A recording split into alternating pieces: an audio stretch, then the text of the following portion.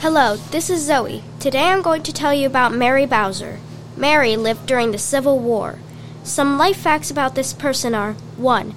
Mary had 2 married names, Richards and Bowser. 2. Mary was the most valuable asset in the spy ring she was in. 3. Mary used to be a slave before she was a spy. Mary Bowser is known for being a Union spy.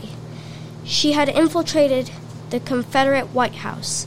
A fun or interesting fact about this person is Mary's community left her when they found out she was a Union spy. She lived in Confederate territories. I enjoyed learning about Mary Bowser and their contributions during the Civil War.